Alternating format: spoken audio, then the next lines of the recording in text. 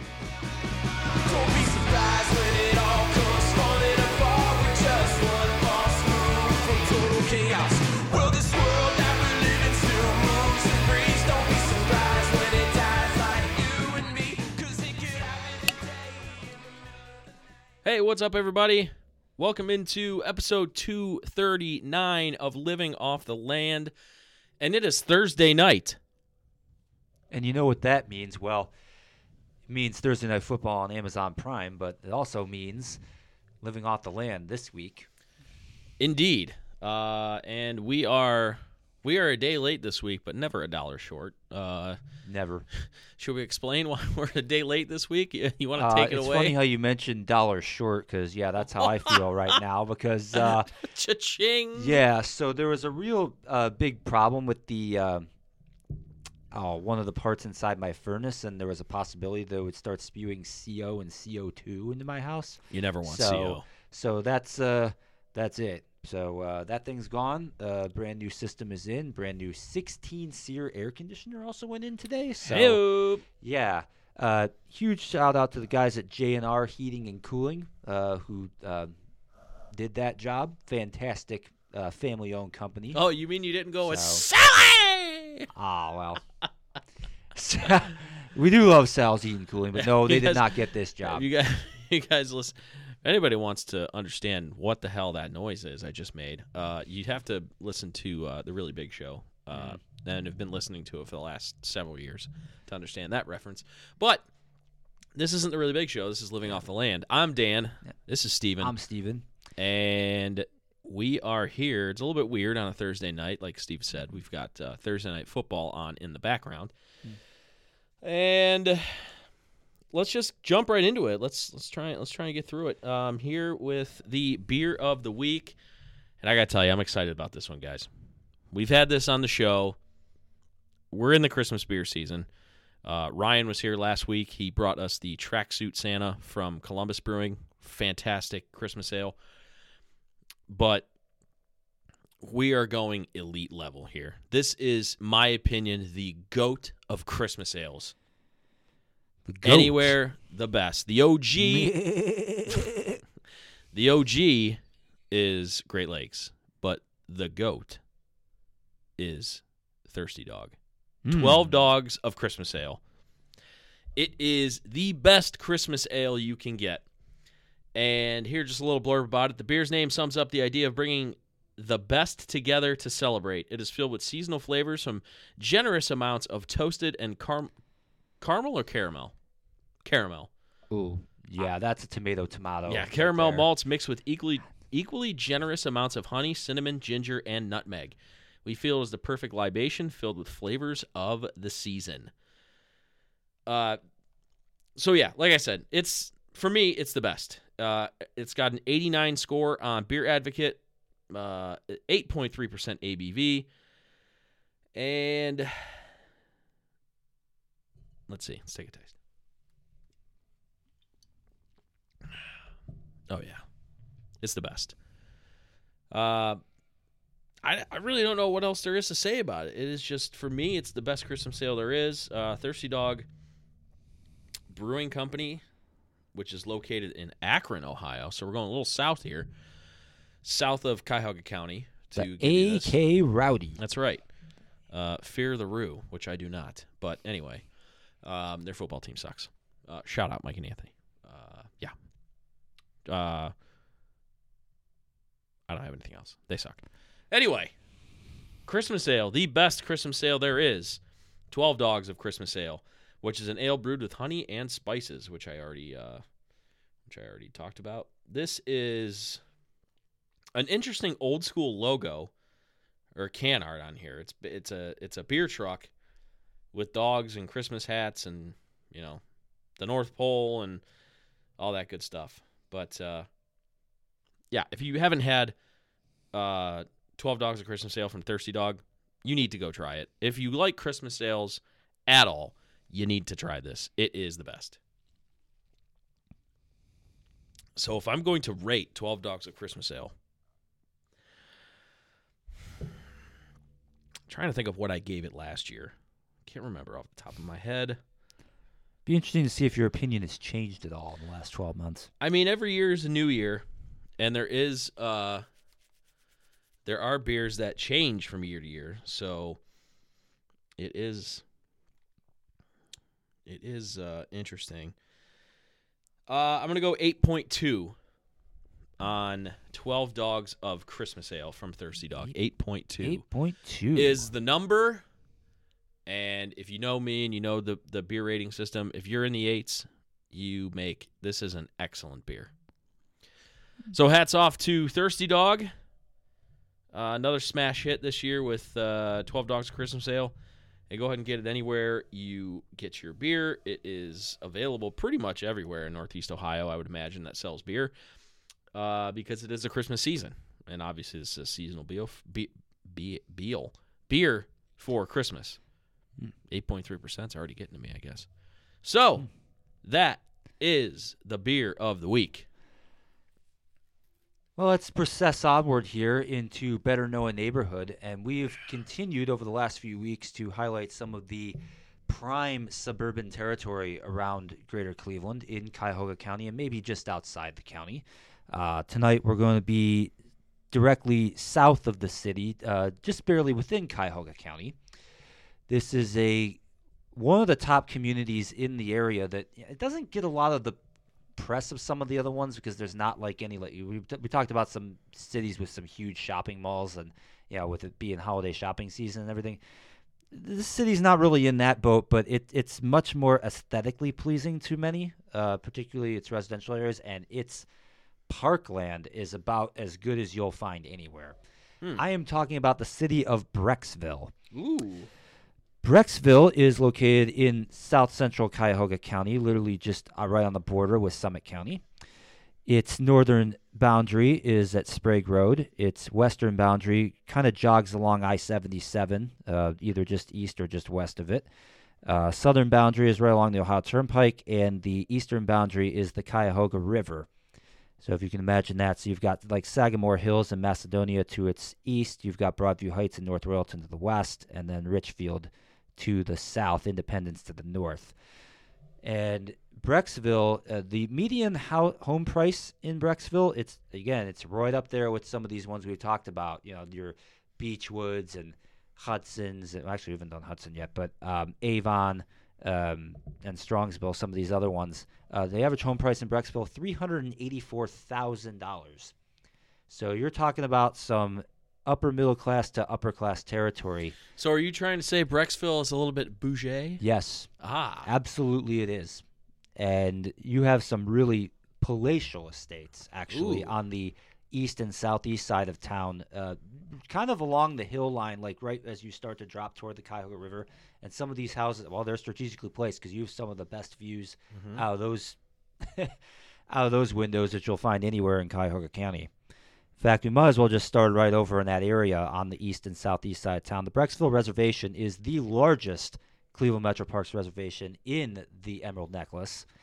It literally stretches almost from downtown Brecksville all the way to the town's southern border and over to its eastern border. The Ohio and Erie Canal Towpath Trail runs through it, right along the Cuyahoga River. The stretch in Brecksville goes from the Station Road Bridge over down to the Boston Mill ski area, which we'll be talking about a little bit more in a second. I can't tell you how many times I've been down that particular stretch of trail, and it is just absolutely gorgeous. Just a fantastic natural area for running, or I don't know if you can't not really fish, but like the river's not really deep enough to really canoe or kayak on either, but it's you can definitely ride bikes through there too. Very nice area, particularly in the springtime, and then again in fall, particularly when the trees just all go crazy.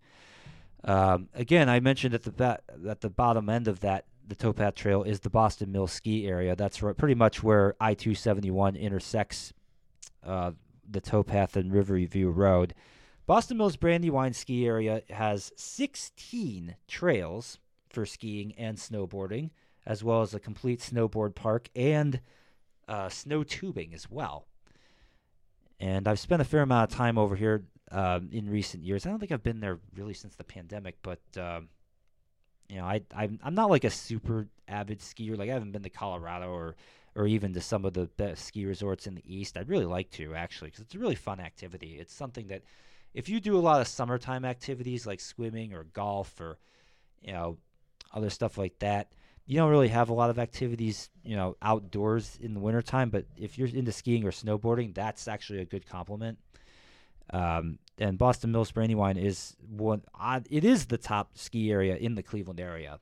So if you've never been there, if you've never tried skiing or snowboarding, I do highly suggest that you do give it a shot on one of these days. After we get our first big winter storm, probably whenever we get one eventually, probably the best time to go. Boston Mills Brandywine Ski Area is projected to open on December 17th, but obviously that'll be weather permitting. We have not. I mean, we've gotten one sort of snowfall, but that was not much of one, unless if you were out in the snow belt. So we're still kind of waiting for that first big blast of winter. I'm sure we'll get it at some point.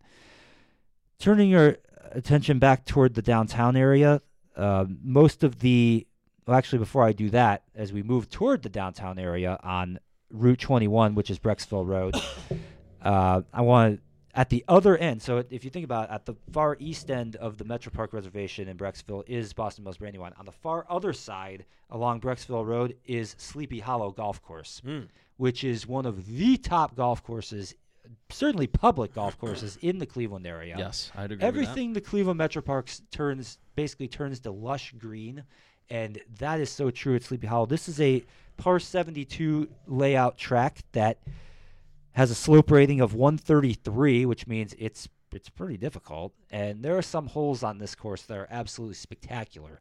One in particular I want to highlight is number 2, which is the first par 3. 204 yards. C-shaped hole where you are shooting basically over a valley. I'm sorry, but any And you got to get on the green, and there's like bunkers around it too. It's just a ridiculous hole. any par 3 that's over 200 yards can get bent. Right. If I got to pull out a wood on the tee of a par 3, I'll that's pull a out bad, I'll that's pull a bad out day. a wood, all right. Oh boy. Hey-o. Is that where we're going with this Hey-o. already? Hit the dump button. Well, there's been plenty of dumps taken on this course, I can tell you that. Hey-o. Honestly, if you're shooting a good score on this course, you're a good player. So, Sleepy Hollow, of course, is on Brecksville Road, about a half mile south of downtown Brecksville. And as we move in toward downtown Brecksville, this is where a lot of your top local businesses are. You do have your Courtyard Cafe is there. You've got Creekside Restaurant and Bar, which is a fabulous traditional American restaurant which overlooks. They actually have a deck on the outside of it, which overlooks Chippewa Creek. Fantastic views as you take in your lunch or dinner. Austin's Woodfire Grill is there. That's like your more of a dinner spot as opposed to a lunch or a brunch spot. Been there too. Fabulous food there. And there's a whole bunch of other local businesses there as well, kind of in that central area along Route 82 and Route 21, along with a whole bunch of other chain places as well. So that's kind of like your commercial apex, and then you kind of have more commercial stuff going on as you go up Brecksville Road north of Route 82. That's generally a mix of local businesses and also some chain restaurants as well as you work your way up toward Independence. A lot of churches along that corridor too, and a lot of them are that whole corridor between Independence, Parma, and Brecksville, and Broadview Heights and North Royalton. You have a lot of your ethnic churches and synagogues and and temples of all different nationalities and all different sects are kind of all in this area. If you go pretty much from Route 82 up north toward Rockside Road and then pretty much everywhere in between, a lot of them are in that corridor. 'Cause again, these are neighborhoods that have a lot of money. I'll just put it out there. As I said, with the average home price. Pretty much the majority of the rest of Brecksville is, again, either woods and green space or is taken up by housing. Again, there is a bit of industrial area on the south end of town. If you go down Route 21 back down toward I-77 and I-77 and I-80. In fact, well, perhaps the most noteworthy one in that complex is House of LaRose, which is a Budweiser distributor. That's one of the larger, I think it's the largest Bud distributor in the Cleveland area. So you wonder where that comes from. That's right there by 77 and 80. So that's pretty much Brecksville in a nutshell. Great area to get outside and do things, and great area to meet up with some people in the downtown. The downtown's actually very nice, and then it's mostly just people living their best life besides that. So that is Brecksville, and you can wham it with the right hand. There you go. Another one on the board. All right. So that's Beer of the Week. That's Better Know a Neighborhood. Now let's talk about the week that was with the Cleveland Cavaliers. Come on, Cavs. Dee-dee-dee. Gonna make it happen. Come on, Cavs. With your fast break action. Gotta make it happen. All right. So the Cleveland Cavaliers, their latest game, they won when LeBron came back to town, 116-102 over the Lakers. That was on Tuesday. But let's go back. Yeah, so they played 4 games within the past week, and 3 of them were at home, 3 of them were wins, and 1 of them was on the road, and that was a very dumpy performance against the Knicks in which the Cavs lost. Cavs scored 81 points. Starting to notice a noticeable trend between the Cavs playing at home and away. Seems like they are having a lot of those like lethargic, not really getting up for performances on the road. Like the last time they played before that Knicks game on the road, they only scored 88 points in the loss to the Raptors. Well, here's all you need to know.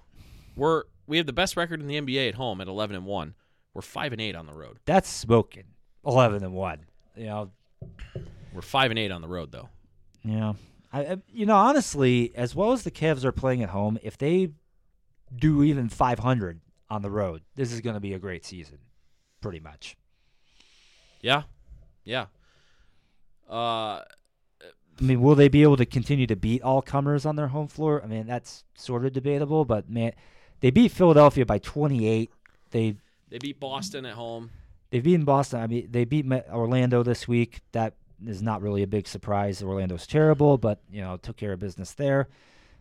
Took care of business against the Lakers. The Lakers pushed the Cavs for a while in that game, but the Cavs just flattened the Lakers in the fourth quarter. Let me rephrase that. Donovan Mitchell flattened the Lakers in the fourth quarter. Okay. Donovan Mitchell basically said, hey, LeBron, your hold on this franchise, it's done. It's over. Get out. It's almost like the what's the movie, the Tom Hanks movie where is it Tom Hanks? I think it's Tom Hanks. Where the pirate gets on the boat and he says, I'm the captain now. Oh, yeah, Captain Phillips. Yeah. Yep. That's the Somali guy comes on the... That's basically like what Donovan Mitchell said to LeBron. He's like, this is my franchise now. It's like when I watched Miracle the other day, or last week, and the part for Coach Brooks's pregame speech against, as they're about to go up against the Soviet Union, where he goes, their time, it's over. It's done. I feel like that's what Donovan Mitchell said to LeBron. Because remember, LeBron entering that game was 8-1 against the Cavs all time. 8-1. Last year he came in with a pretty poopy Lakers team and he smacked us around. Pretty good. Yeah, that was one of the Cavs' worst games of the season, if I recall. Yeah. And Donovan Mitchell wasn't having any of that last night. Donovan Mitchell scored 43 points last night after scoring, I think, 2 in the first quarter. He ended up with 43 points. The guy was just electric. He was incredible. He was doing it on both ends with steals and deflections and big-time baskets, taking over the game. He took the ball and he's like, all right, I'm going to take over the game. That's not to say like Darius Garland had a bad game. Jared Allen actually kept us afloat in the first half. He had 22 points in the first half. Only scored 2 in the second half, but we needed every single one of those 22 points in the first half. But Donovan Mitchell, he's just, I mean, he you know, I tweeted during that game that Karis LeVert was Larry Hughes reincarnated. If you watch As opposed Karis, to Ira Newble? well, if you watch Karis LeVert play, it just screams Larry Hughes' Cavs career. Actually, I take that back. Isaac Okoro is Ira Newble. Yes, that I will agree with. That's about spot on. Yeah. Karis LeVert is Larry Hughes. Donovan Mitchell, he's another former Cavalier, reincarnated. See if you can guess. Donovan Mitchell, reincarnated from back before. Mm-hmm. Former Cavalier. In terms of sheer ability, I mean, you're probably talking about somebody like Mark Price, perhaps, but I think his game is a lot different than that. Recent Cavalier. Oh, more recent. Mo Williams? No. No. No. He's Dwayne Wade reincarnated. Not Dwayne Wade when he was on the Cavs. Oh, okay. Dwayne Wade when he was with the Heat. Donovan Mitchell, when you watch him play, go and watch old Dwayne Wade highlights. They're like the same player. Except I would say Donovan Mitchell's a better jump shooter. Yeah, I would agree with that. Now, obviously, Dwayne Wade is a 4-time NBA champion. First ballot Hall of Famer, if he isn't in already. I can't remember if he's in yet. Might not have been out of the league for long enough to be in. Dwayne Wade is one of the best two guards ever played in the NBA. Oh, without a doubt.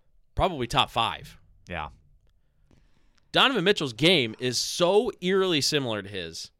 Body style, body type, ability to get to the rim for a guy that's not that big. Remember, Dwayne Wade was no bigger than 6'3". No. I think And Donovan he Mitchell's was one of the first guys who legitimized guards playing in the post. Yeah. Even at a lower size. Yeah. And I think Donovan Mitchell's 6'2". He's not big either. Now, Donovan Mitchell has a 7-foot wingspan, but height-wise, he's not that big. He's no bigger than Darius Garland height-wise. But he's built like a freaking NFL running back. And he is everything and more. He's an MVP candidate. Oh, 100%. Absolutely. He was getting that.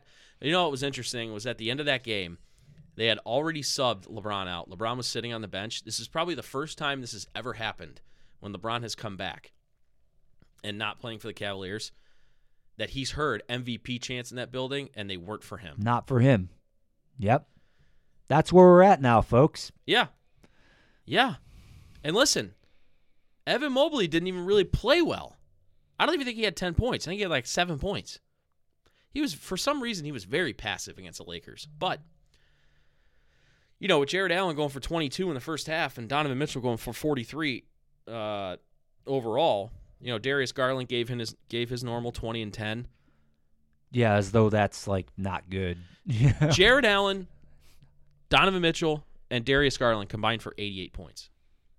It's almost impossible for the Cavs to lose on nights where that's the case. Oh, yeah. I mean, anybody. Unless they're giving up 125 points or 130 or something crazy like that. Which was impossible that night after Anthony Davis went out with flu-like symptoms. Here's something. The Lakers reported that he had a fever the morning of the game. Okay. What the hell is he doing out there on the floor? Yeah, good question. I'm assuming they must have given him a COVID test. Well, it's not just that. It's just you got a fever. I mean, unless he just didn't say anything to the team staff, hey, I'm not feeling well. Because maybe he wanted to play. That's possible. If so, that is irresponsible. I swear to God, if in the next week any Cavs player has to sit out because of test positive, flu-like, test positive, just flu-like symptoms, I'm gonna be pissed. Yeah, I would be too. It's not like he said he was sick during. He didn't first say he was sick during the game. They said he had a fever the morning of. Why is he playing? Anyway, he has been playing out of this world over the last couple weeks, so I'm actually glad that he didn't end up playing most of that game because even though we won by 14, that game was nip and tuck until middle of the fourth quarter. Yeah. We might not have won that game if The Anthony Davis score had played. was not indicative of how the game went, honestly. Yeah, I mean, the game was pretty close, and then Donovan Mitchell in the fourth quarter just took over. So that was awesome. Donovan Mitchell's awesome. He's an MVP candidate. Where would you slot him right now as an MVP candidate? Ooh, man. Well, probably behind Giannis. Yeah. I mean, he's probably the only guy that I would put for sure ahead of him right Jokic, now. Doncic. I mean, I think I wouldn't, Doncic. I wouldn't put Jokic or Doncic clearly ahead. Not mean- based on where their teams are in the standings. Yeah, Doncic is averaging 35 points a game though, I mean, you could make And- a case for Doncic, maybe. and but, like, Jokic is the back-to-back MVP. So which is undeserved. At least the second one of those was undeserved, in my opinion. But yeah, You I mean, know. it's a regular season award. He hasn't really proven it in the playoffs. I but mean, Denver's not doing that bad. They're 14-10. They're off to a halfway decent start. Jason Tatum I'd put up there. The Yeah, Celtics like, are who do you pick on the Celtics? I mean, I guess crazy the hot Celtics right are now. 21-5. They which, are hey, crazy hot. two of those L's came from the Cavs. This is true. Which is cool. But yeah, if you're going to make a case for any one guy on the Celtics, it probably is Jason Tatum. Yeah. I mean, he's So I mean, five. I would say it's pretty interchangeable, but I think Donovan Mitchell probably is in the top 5 yeah. right now as far as MVP goes. I mean, he's who- averaging 30 points a game. His team is 16-9. I mean, who else is in the discussion? John Morant, Devin Booker. I Yeah, mean, those guys are probably there. Yeah. I mean, for me, I think Giannis is number 1. I don't think it's very, Yeah. especially if you're just grading him against Donovan Mitchell. I mean, the Bucks have waxed us the 2 times they played. Bucks us. are 18-6. They have the second best record in the NBA right now. Yeah. So I think Giannis is a clear-cut 1. I would probably put Doncic above Donovan. It's close. Just because statistically he's been so spectacular. Yeah, and then even though we've beaten them twice, they're 21-5. I think him and Jason Tatum are probably like neck and neck. So I think Donovan Mitchell's probably in that 3-4. And then, like you said, Ja or Devin Booker. I mean, it's so the top 5. For me, I think it's Giannis. And then, like, the next 4, it's like, okay, you can convince me of anything. You know who's not in that mix? Who's that? Kevin Durant. Hello. Yeah. You know who also is not in that mix? James Harden. Let me see. Is there anybody else? Kyrie Irving.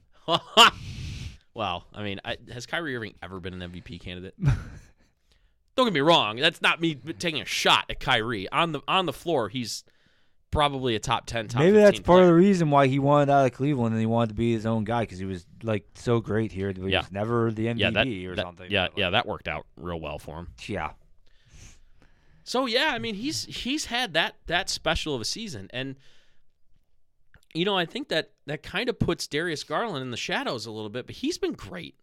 You know he missed 5 out of the first 6 games, but ever since he's come back, I think he's averaging like 23 points and like almost 9 assists. Like that's fantastic. Yeah.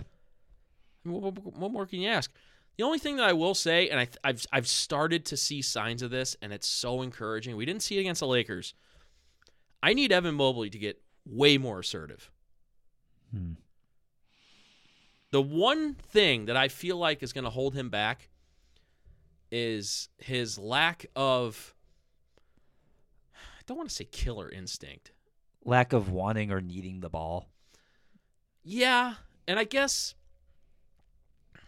he kind of, maybe he feels like he kind of has to fall into a pecking order of that because, like, he's the youngest on the team, and Donovan Mitchell's having such a great year. So, you know, obviously he's not going to demand the ball when Donovan Mitchell's so hot, and then Darius Garland obviously runs the show. So, you know, maybe there's a little bit of that going on. He's still very young. He's very soft-spoken. I have seen it more recently where a lot of times when he gets the ball, he goes. Like he doesn't there's no second thoughts. When he gets the ball on the elbow or in the post, he goes and he tries to score. I like that a lot. And obviously, we all know about how insanely incredible of a defensive player he is. I mean, he's going to win Defensive Player of the Year in the NBA in the next 5 years. Cavaliers are near the top of the rankings. It might even be top of the rankings in defense, I think they're second This season. in one of the metrics. which is fantastic. Yeah. That, more than anything else, convinces me that the Cavs could potentially be a title contender come the playoffs. If they're doing Yeah. that, hey, if Donovan Mitchell is playing this great, Darius Garland's playing this great, and the team is playing defense as well as they are, Yeah. kind of hard to bet. I mean, really, the only reason you bet against them would be lack of experience, perhaps. That, You and I know? think they still struggle 3-point shooting. If Not Donovan one of their better strengths. Darius Yes. is good, but if Donovan Mitchell's not hitting threes, we really struggle. And the Kevin Love thumb injury doesn't help this because No, it doesn't. how many times last year did our offense look just stagnant, and then Kevin Love come off the bench, hit like 3 threes, and then you start seeing the Cavalanche tweets. Yep. Like the Cavs, like in a third That happened quarter. so many times. Oh, last in a year. third quarter So or a many fourth quarter, times. like they'll be down like 6 or whatever, and then you blink and they're up by 15 because they went on a 24-3 run or something like that. Yep. So I do think I'm not ready to call the Cavs a title contender yet. They need Kobe Altman has done yeoman's work with this team and this roster, putting it together and everything. There's still one thing that he has not done, and they've had a need for this ever since LeBron left, and they still haven't done it. They need a 6'8" wing that can play defense and that can hit a 3. They tried on the trade for Karis LeVert last year. It hasn't worked as of yet. Maybe he can turn it on. I don't know. I'm not really confident. I think he's too streaky. I think he has too much Larry Hughes in him. I don't really think you can trust Chetty. I love Chetty Osman, but he has games where he scores 25 and then he'll disappear for a week and a half. I need somebody, even if it's somebody coming off the bench, I need somebody that can come in, play a little defense on the wing, and when Donovan Mitchell and Darius Garland are driving and kicking, can hit an open shot from beyond the arc. That's what I need. And I think once the Cavs acquire that, I think they are legitimate title contenders this year. If they can acquire that. So that's the DJF standard right there. That's right. All right. Yeah.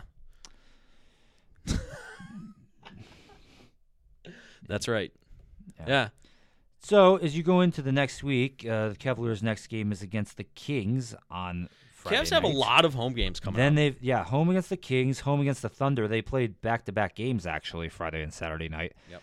Then they go to Texas for 2 games. They play San Antonio on Monday and then Dallas next Wednesday. So that's their upcoming next week, and it's not that difficult of a week. This is a Then week they where have- the Cavs could put up some more victories here. Then the Cavs have a 6-game homestand after that.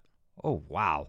Yeah, Indiana, Dallas again, Utah, Milwaukee, Toronto, and then Brooklyn. And that Brooklyn game is on Boxing Day, day after Christmas. So Cavs are – that's pretty nice. From December 16th through day after Christmas, you don't go on the road one time. Yeah. That's pretty awesome. For 13 days, almost 2 weeks, they're at home. So this is where the Cavs can kind of get fat with their record a little bit. And then even when they go on the road, like between Christmas and New Year's, they're only going to Indianapolis and Chicago. Yeah. It's not like they're traveling far. Right. That's like an hour flight, both Yeah. because they're a chartered flight. They don't have a layover in like freaking Detroit or something. You imagine flying Cleveland to Indianapolis and having like a layover in like Atlanta. I don't think there is any direct service between those two places. Yeah. You got to take the car, but Right. Be So- as it may, that is the week that was with the Cleveland Cavaliers. Very nice. Okay. Let's talk about, well, actually, you know what? Real quick. The hot stove is firing in baseball. It is. And the Cleveland Indians put a pot on Guardians. the stove. Sorry. We need to have like a tip. No, we need to have like a tip jar when like Yep. either one of us says Indians instead of Guardians. We got to put $1. You got to put $1 in the jar. Yep. So I owe $1. But yeah, the Guardians have a pot on the stove. The Guardians have struck a deal for a slugging first baseman / DH. Josh Bell is a Cleveland Guardian. This is the first time that I can remember since 2017 when the Guardians signed Edwin Encarnacion, that they are actually spending significant money in free agency. 5 years. 5. It's 5. 5 years. 5 years. 5 years. 5 years. 5 years. But anyway. Let's hope this ends up not being a deal where he's like good for 2 and then not good after that. Like sometimes happens in free agency. But well, it's only a that's the risk you take. It's only a 2-year deal, and it might actually only be a 1-year deal. There is an opt-out in the deal. So, Josh Bell, who is a 30-year-old switch hitting, which is key, first baseman DH.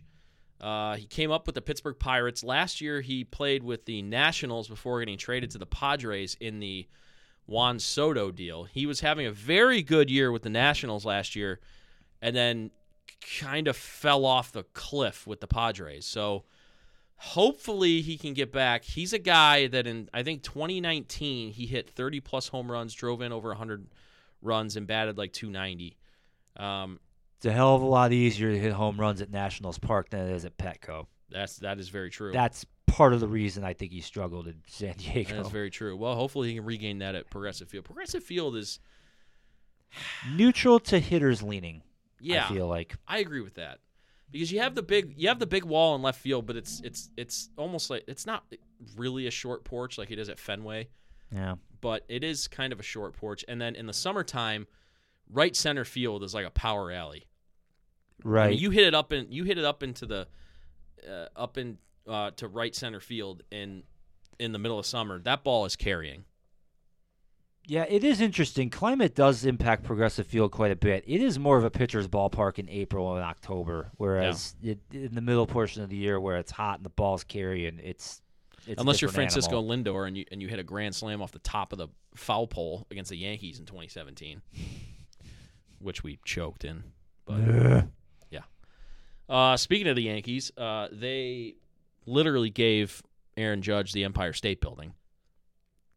9 years. 9 years, $360 million. That's 9.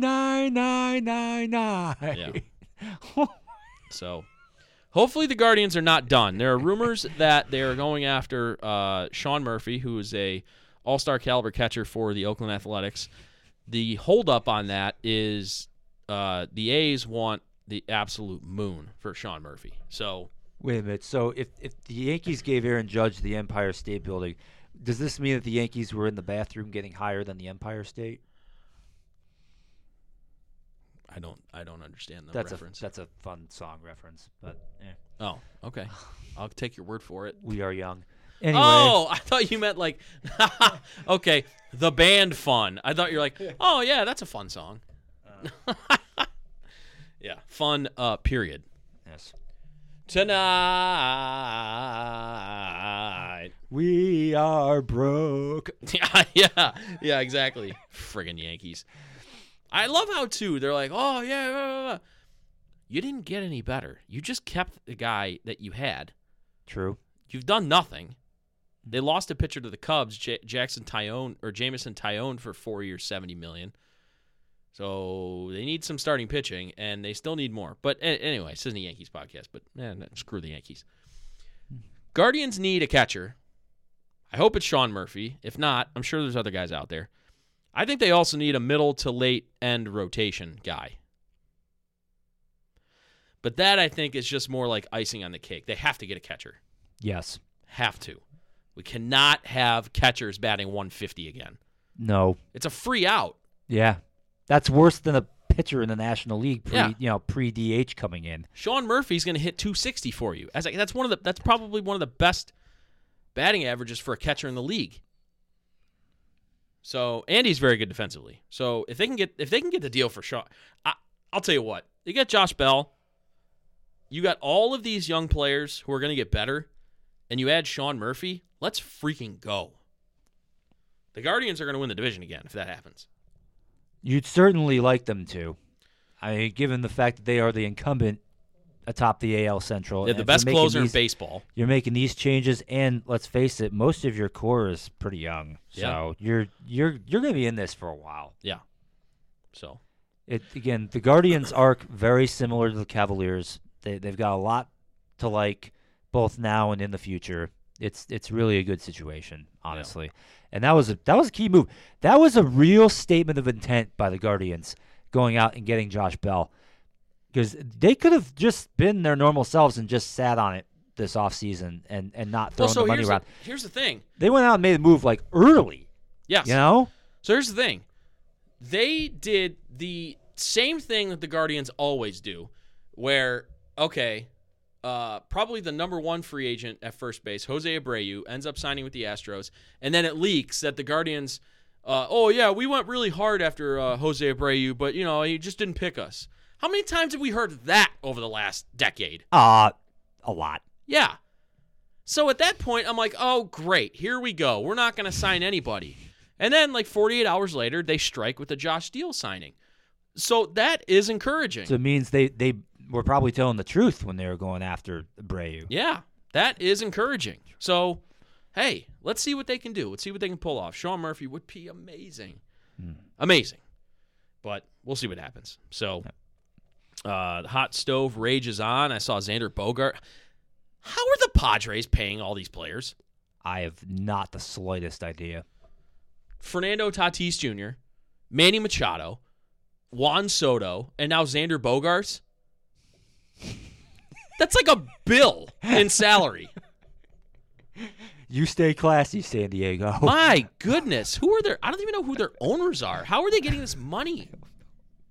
They don't have a massive TV contract as far as I'm know. concerned. I mean, San Diego is a bigger market than people realize. It is, top 15, maybe even top 10 in population base. Maybe they're investing in FTX. But then they'd have no money. I know. Oh, that friggin' guy. Anyway. All right, so the hot stove rage is on. Hopefully the Guardians can sign a couple more names, and we can start getting really excited about next baseball season. But before we start thinking about baseball season, we have a football season that is, boy. Are we talking about football or football? Well, we'll get to that at the end. Okay. We'll get to football at the end. All right. But football. The American football. Yeah, football Americano. The Browns have a game on Sunday. Their toughest game remaining on the schedule. On paper and in theory.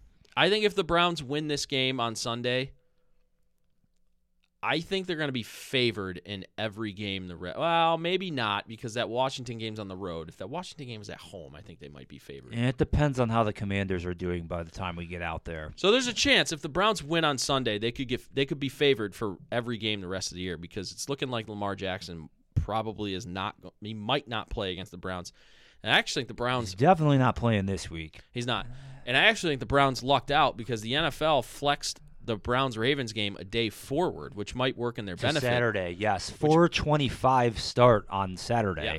Might work in their benefit as far as Lamar Jackson getting back from injury. So yeah, it's going to be interesting to see, are the Browns going to play to the recent history against the Bengals where, we just, no matter what happens, we just can't seem to lose against this team? Or are the Bengals and Joe Burrow finally going to rise up and say, okay, enough of this, and they're going to finally beat the Cleveland Browns? If this is a very important game for both teams, obviously. The Bengals can essentially not put it all depends on the Lamar injury, but if the Ravens beat the Browns, they essentially knock the Browns out. Bengals, Ravens too. That would be true in either case. What do you mean? You said if the Ravens beat the Browns. Oh, sorry. If the Bengals beat the Browns. I mean, either one would be true. Right. Because both of these next two games are must-wins, folks. Right. But the rest of the season are must-wins. You could just easily make a case for that too, yes.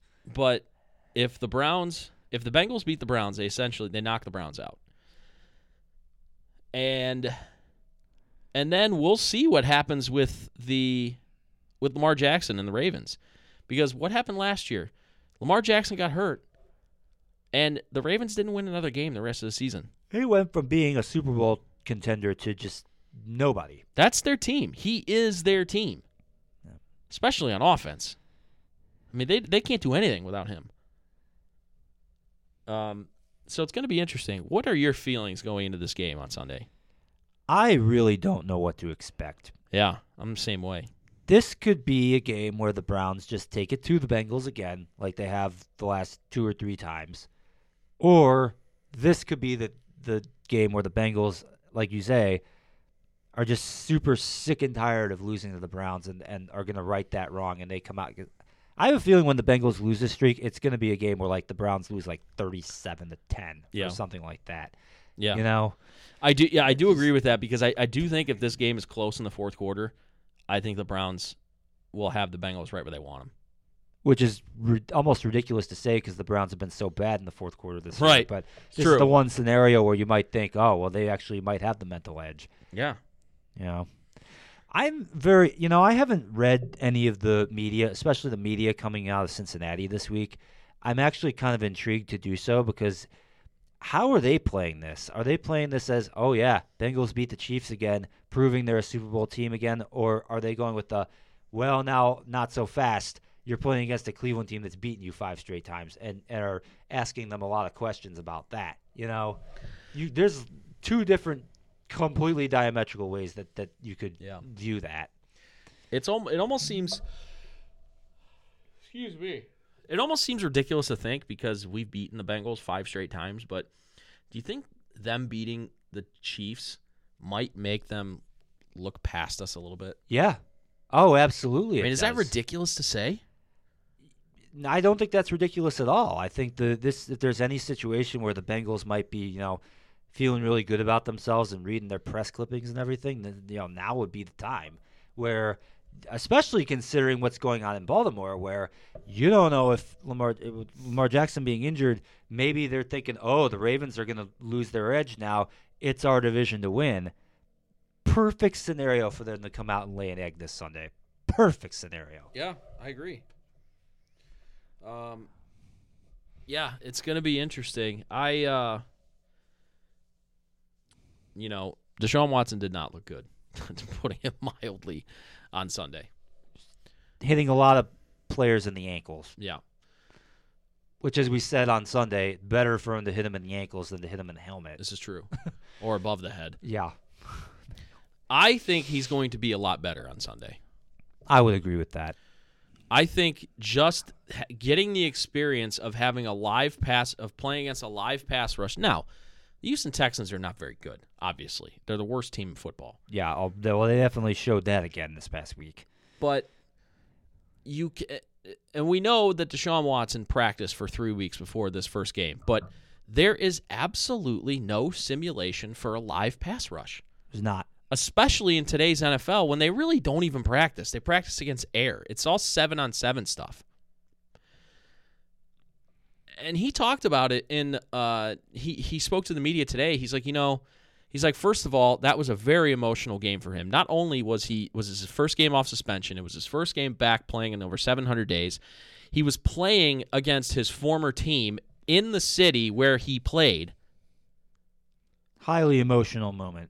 Yeah, and he admitted it. He's like, it got the better of me. He was playing with some jitters. I can't blame him for that. Everything that this and now, again, I'm not trying to be sympathetic to Deshaun Watson the person because we still don't know what the hell happened with him. Probably. I'm talking about right. I'm talking about as a player on the field. That's a lot to have to go through and to be able to perform when you haven't played in 700 days. Now, do I think we're going to see 2020 Deshaun Watson that led the league in passing on Sunday? No. But I do think that he's going to be a lot better on Sunday. He would have to. You would think he's got to be. Well, he can't be any worse. He was bad. For the sake of argument, if he's that bad again, the Bengals are going to win by that 37-10. Oh, absolutely. Score. It's absolutely. It's going to be ugly because we're not going to get 2 defensive touchdowns. We're not going to get a touchdown on special teams. We're not going to be able to rely on that. You might possibly get 1. Well, maybe you're not going to get multiple. Maybe. It does seem like outside of playing the worst team in the NFL, our defense has only played well really this year against the Bengals. Browns, I could be wrong about this, but I think the Browns have scored on defense in each of the last 3 games against the Bengals. Did we in the first game of this year? I think we did. I know we got a turnover on the first drive, but I don't think we scored. We scored off of that turnover, but I think the offense scored it. Maybe it was a situation where we got a return inside the 20 and Yeah. the You could be right. You could be right about the other times. Yeah. I don't know if we scored on defense against. I think last week was our first time scoring a non-offensive touchdown last week. Whether it be special teams or defense. It's actually kind of remarkable that in 11 games before that, we didn't have a defense or special teams touchdown prior to that. Yeah. Well, our defense and we're not very good on either our side defense. of the ball. Our defense, we're not turning the ball. We're not getting turnovers. We did this week, and then special teams has just been an abject disaster. All season. It's worth noting that the Bengals have been struggling defensively, even as they've been coming up recently. They surrendered 21 points to the moribund Panthers, and then they gave up 30 to the Steelers. Now, granted, they still won both of those games, but the Chiefs, they actually did a decent job against the Chiefs. Like this isn't an elite unit. This is a unit that the Browns did very well against them the first time this season. They could easily do it again. I mean, to say nothing of the game in Cincinnati last year where Nick Chubb just ran all over them. So, And I think the key for the Browns defense is to get pressure on Joe Burrow early. Now, Joe Burrow is probably the best quarterback in the NFL when he's pressured. But for whatever reason, that's not the case against the Browns. He even talked about it in his media availability today. They're like, somebody flat out asked him, like, what is it about the Browns? Like, what's different about them compared to other teams? He's like, well, they have Myles Garrett. He's pretty different than anybody else in the league. So Myles Garrett is always in the back of Joe Burrow's mind.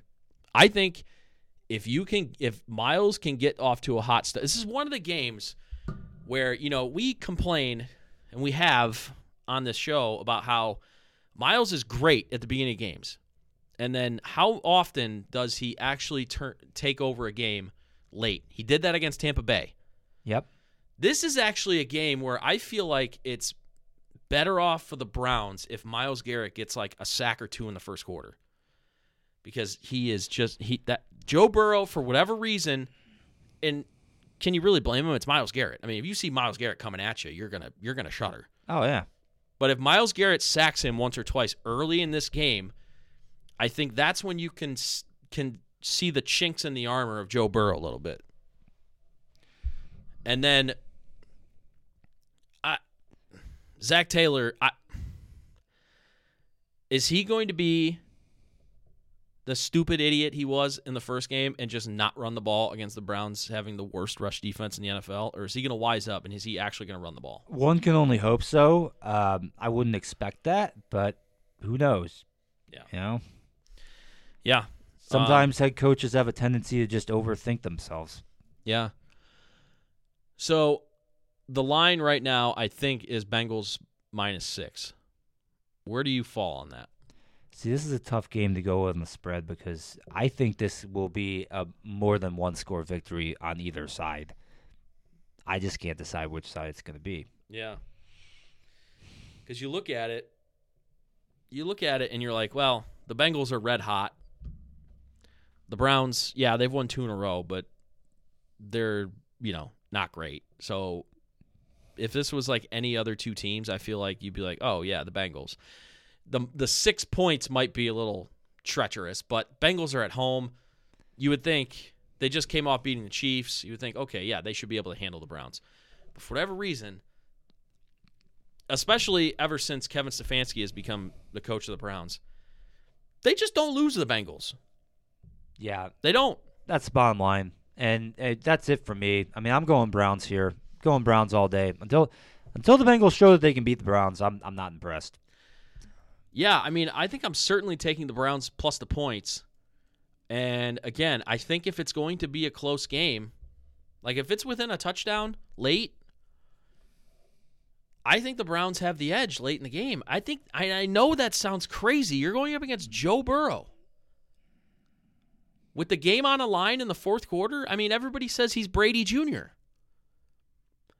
But this series, the Browns just seem to have the number, and I feel like if the game is close at the end, I think the Bengals are more prone to make the mistake than the Browns are. Yeah, I agree. Because for so long, up until last year, the Bengals were always that team where if there's a way that they could fumble it away at the end, they'll figure out a way to do it. How often have you been saying in the past that anytime the Bengals are in a close game at the end, you're just assuming that they're going to do something stupid They, to lose for the game? years, were almost as bad as teams like the Chargers and the Falcons, Yeah. who are like the two worst teams in the league when it comes to handling themselves in the fourth quarter. Maybe Detroit, too, is another horrible team when it comes to handling themselves in the fourth quarter. But, yeah, I mean, that's just it. That's who they were until last year when it seemed like everything just clicked for them, particularly in the postseason. So, see how this goes. You know, so like we I think I'm say, gonna take the Browns too. I mean, Browns have to go. We have to go. Just concentrate on going 1-0 each week. You yeah, know? and the Browns have to play with a desperation, especially if the game is close at the end. The Browns have to be the more desperate team because, like you just said, their season is on the line. They put themselves in this position. The season is on the line every week for the rest of the season. All right. The Bengals can afford to have this game slip, which would not be a good thing for them because then the Are Browns you would sure have the about that? tiebreakers. Because wouldn't that drop the Bengals to 0-4 in the division? no? No, they do have a win against the Steelers. But They played the Steelers twice already? yes. Oh, okay. Yes. So they're 1-3 in the But AFC still, North. 1-4? Yeah, that's usually not a winning formula, but the thing is, the Bengals are They 7-1 against the rest of the They league. can't lose against the rest of the league.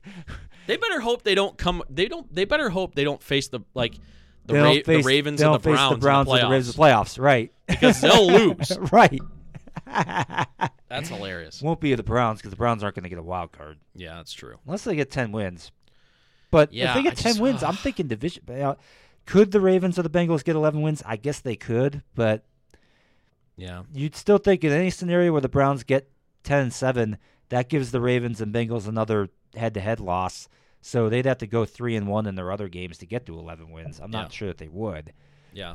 So, Especially the Bengals because they have a really tough schedule coming yeah, in. they still have to play Tampa. They still have to play Buffalo. I think? Buffalo. They there's somebody else in there that they who's good too. Pulling up their games real quick. They have to play Baltimore again. They got to play New England also. Yeah. So like every game, They don't have an literally easy game the is, rest of the way. No, they don't. No. So maybe this is a more important game than I realized for Cincinnati. Yeah. But So anyway, big one on Sunday. Big one. And then if we beat the Bengals, that game at home against Baltimore on a Saturday at 4:30, my God, is that going to be an atmosphere? Whether Yeah. Lamar Jackson is playing or not. it's going to be an atmosphere regardless. Because It's going to be Deshaun Watson's first game. I was just in going to say Cleveland. that. It's going to be his first home game. Right. And if his first game at home is coming off of a huge win in Cincinnati, Third win in a row also. I said I'm not worried about tiebreakers until the Browns get to 7-7. If they can get to 7-7, I think we have a tiebreaker figuring out party at that point. But you have to win these next two games. Are we going to be drinking 7-7s at that party? Hell yeah, I might be drinking something. Something with a kick, kind of like this Christmas ale. So, yeah, huge game for the Browns on Sunday. Hopefully they come out and they play with desperation and they leave it all out there. So, all right, that is the Browns. And now let's end the episode, talk about another football. Football. Association football. Yeah. The Copa del Mundo. The FIFA World Cup is in the quarterfinal stage now. We had the round of 16 stage from Saturday through Tuesday. It got kicked off with the U.S. men's national team playing against Netherlands, and the Netherlands won that fixture 3-1, knocking the U.S. out of the tournament. Tough. Some really poor marking on defense on Poor some of man the goals, which we didn't see in the group stage, which is frustrating. Horrific that's- man marking in the box. Maybe that's just because Netherlands are just better than the teams the U.S. faced in the group stage. That's what I think. But Yeah, but none of that had to do with talent. I mean, our guys just didn't like the first goal. Tyler Adams just didn't track back. yeah, What was the second goal, Serginho Dest. Oh, fell asleep. And then the third goal, Anthony Robinson wasn't even in the screen when the ball came into the box. it wasn't like none of those 3 goals were like your guys getting beat 1-on-1, like and the guy getting a shot off. None of that. There weren't any goalkeeper howlers or anything like that. You know, Matt Turner had a very solid tournament. It was just, you know, people got like our defenders got lost. That's what happened. I mean, there wasn't a damn thing Turner could have done on any of those 3 goals. and again, and the U.S.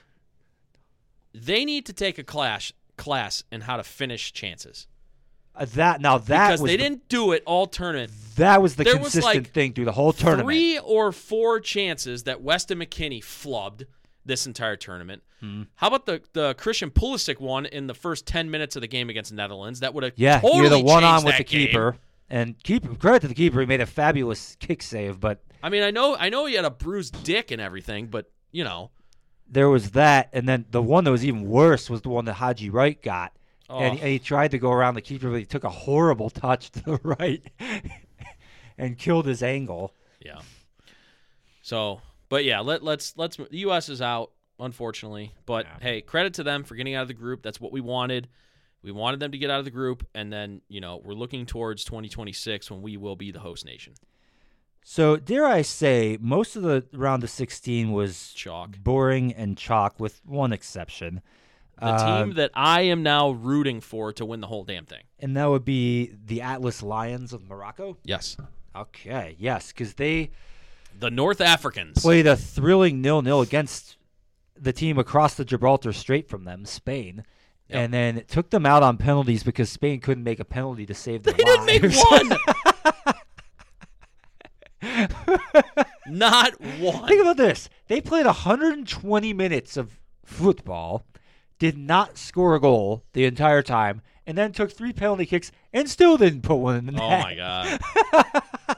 and then for his troubles, their manager was shown the door the next day. Sacked. So, quarterfinals begins. Luis Enrique. I couldn't remember his name. Yeah. So the quarterfinal round starts tomorrow. First game is at 10 a.m. tomorrow morning. It is Croatia against Brazil. Croatia was finalist in the last World Cup, whereas Brazil had a Say my prayers for my Croatian brethren. Brazil, of course, 5-time world champions. Brazil but they just have looks not insane. hoisted that trophy in 20 years. Yeah. So it's been a while for them. Following that, 2 p.m. tomorrow afternoon, Netherlands versus Argentina. By the way, they should not have hoisted that trophy that year, but I'll leave that there. 2002. Correct me. So on our World Cup preview show, it was Brazil and Argentina were you and Brian Hoyer's picks. I can't remember whose was which though. I had Argentina. You had Argentina. So our 2 picks to win this tournament are playing each other in this round. Netherlands versus Argentina. Mm-hmm. So again, when you talk about Argentina, Lionel Messi's having a great tournament. Some of the other players are having great tournaments as well. Julian Alvarez, Enzo Fernandez, they've all had good tournaments. You know, Netherlands, one of the top rising stars of this tournament, Cody Gakpo has had a great tournament. That defense anchored by Virgil van Dijk, you know, they've been pretty stout. They've only given up 2 goals in this tournament. This People try game, saying he's the best defender of all time. My freaking ass. oh, egotistical, narcissistic even. But I do somehow, correct me, I don't know, maybe this is a wrong take, but given the teams that are left and given the histories of these teams, you got Morocco and Portugal in another quarterfinal, Portugal put 6 goals past Switzerland on Tuesday. And Ronaldo didn't even play. Yeah. Well, he did play late, but his replacement, Goncalo Ramos, put up 3 goals of his own. Yep. And then the rest of they had 3 other goals. It was just Rafael crazy. Leao scored for Portugal. The Milanista. And then, of course, you've got England against France in the other quarterfinal match. France has been probably the team that has done the most to bust my bracket in this tournament. Have you known me to ever root for France? No. That will change. Oh, really? I will be rooting heavily for the France. France. Wow. Hey, Olivier Giroud plays for Milan. He's France's striker. Teo Hernandez, France's left back. He plays for Milan. Don't have any Milan players on England. No, there should be one, but they snubbed him. Fikayo Tomori, he should be playing for England, but he's not. Oh, yeah, that was a snub. So, and also, you want to talk about narcissistic. How about everybody that roots for England? And other players. It's coming Practically. home. It's coming home. No, it's not coming home. The France is going to kick your ass. Kylian Mbappe is going to score, and Yeah. so is Olivier Giroud. Yep. And probably Teo Hernandez, too. Yeah. Yeah, I'm going with France for that one. I this does have the feel of this is where England goes out. Just the way France has been so good up to this point. Who's the guy that that announced the U.S. games? John Strong and Stu I Holden. could just John Strong, Mbappe.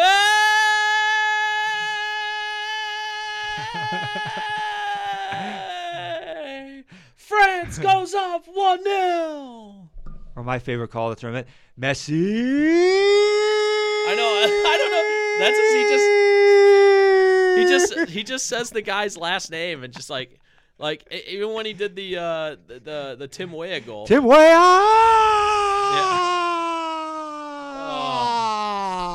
Yeah. So go France. So maybe this is a ridiculous take given what happened in the last round and up to in the tournament so far. You hot takes? No way. And maybe I just have a tendency to stick with choices I've made. I have a real feeling that the overall winner of the tournament is going to come out of that Netherlands-Argentina match. Well, I would like that because that means either you're getting your winner or I'm getting my winner. I really feel it because Argentina, this is the round where they've failed a lot. Yeah. The round 2006, 2010. Well, 14 they went to the final. 14 they broke through to the final. They got beat by Germany. But this is usually about the time where they disappoint. And is this going to be? I feel like if they break through this one, I mean, I guess Croatia could beat Brazil. I don't think that's going to happen, but I just feel like if they get by Netherlands, I would tab them to get by Brazil. Brazil, for some reason, they look dominant, but they've had teams that on paper have been this good in years past. Yeah. And in every World Cup, they have a team this good. And like you said, they haven't won it in 20 years. Semifinal round, man. Yeah. That 7-1 to Germany 8 years ago. They've got some bad juju. So who does Morocco play? Morocco plays Portugal, Hmm. which is the other matchup. If you're looking for another team that has not won the tournament previously, you look at Netherlands, you look at Croatia. Portugal is the other team you might look at. Did Portugal, quote unquote, shoot their wad in the last game? Scoring 6 goals. Are they just not going to have anything left? Are they going to be shooting blanks in this game? Or are they going to come out and play as well as they did against Switzerland? Yeah. Morocco's been tough as hell. They've won 2 games and tied the other 2. One of those ties on penalties. Listen, if the U.S. is not in it anymore, and obviously Italy's not in the tournament, I'm rooting for the smallest nation to win the whole thing because why would I want one of the blue bloods to win? Like why would I'm an Italian. You're coming around to my side now. I'm an Italian. I have 4 World Cups. Why would I want Brazil to get a 6th? Exactly. Why do you even want Argentina to get a 3rd or France to get a 3rd? Yeah. I mean, Germany's out, so I'm not going to worry about them getting a 5th. So if you're worried about that, you definitely want Brazil to go out. Yeah. And then after that, you're probably teams of next wanting out would be France and Argentina. Yep. But I mean, Argentina was your pick to win the tournament, so I don't blame you if you're supporting them. Yeah. At this point, I would like. Is it possible to have an Argentina-Morocco final? Yes, it is. I would love that. Yes, it is. And quite frankly, I would love the idea of an African team crashing the finals of a World Cup is just It's never happened awesome. before, has it? It has never happened before. Morocco's the 4th team from Africa to reach a quarterfinal. The 3 previous teams, Senegal in 2002, Ghana in 2010, and Cameroon back in 1990, none of them won this round. And Ghana was the closest to doing so, and it was Luis Suarez's infamous handball on the goal line that F that guy. And then Asamoah Gyan's penalty miss that caused that whole thing. I don't say F Luis Suarez because of what he did against Ghana. I hate Ghana, so that's fine. F Luis Suarez for biting Giorgio Chiellini in the 2010 World Cup, and then Italy losing out in the group stage. He wasn't even sent off for that, was he? He didn't even get a card for that. Yeah. But yeah, I'm not still salty about it or anything. Yeah, I mean, if Uruguay goes down to 10 men, they don't win that game. No. Sorry. No. That was total malpractice against Italy on that day. Yeah.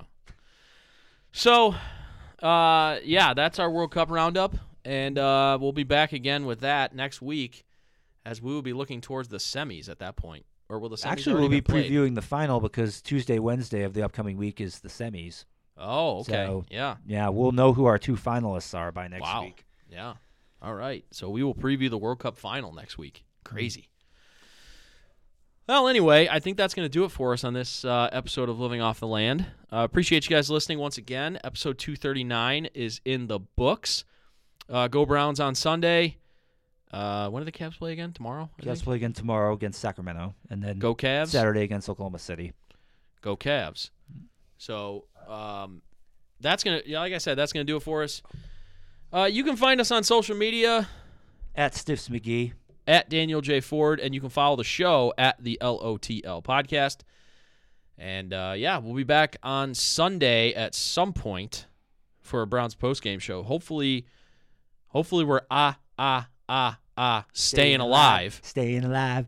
But we'll find out on Staying Sunday. alive. Anyway, we'll see you guys next week. Or actually on Sunday. So for Steven, I'm Dan. You've been listening to Living Off the Land, and we'll see you next week. Bye.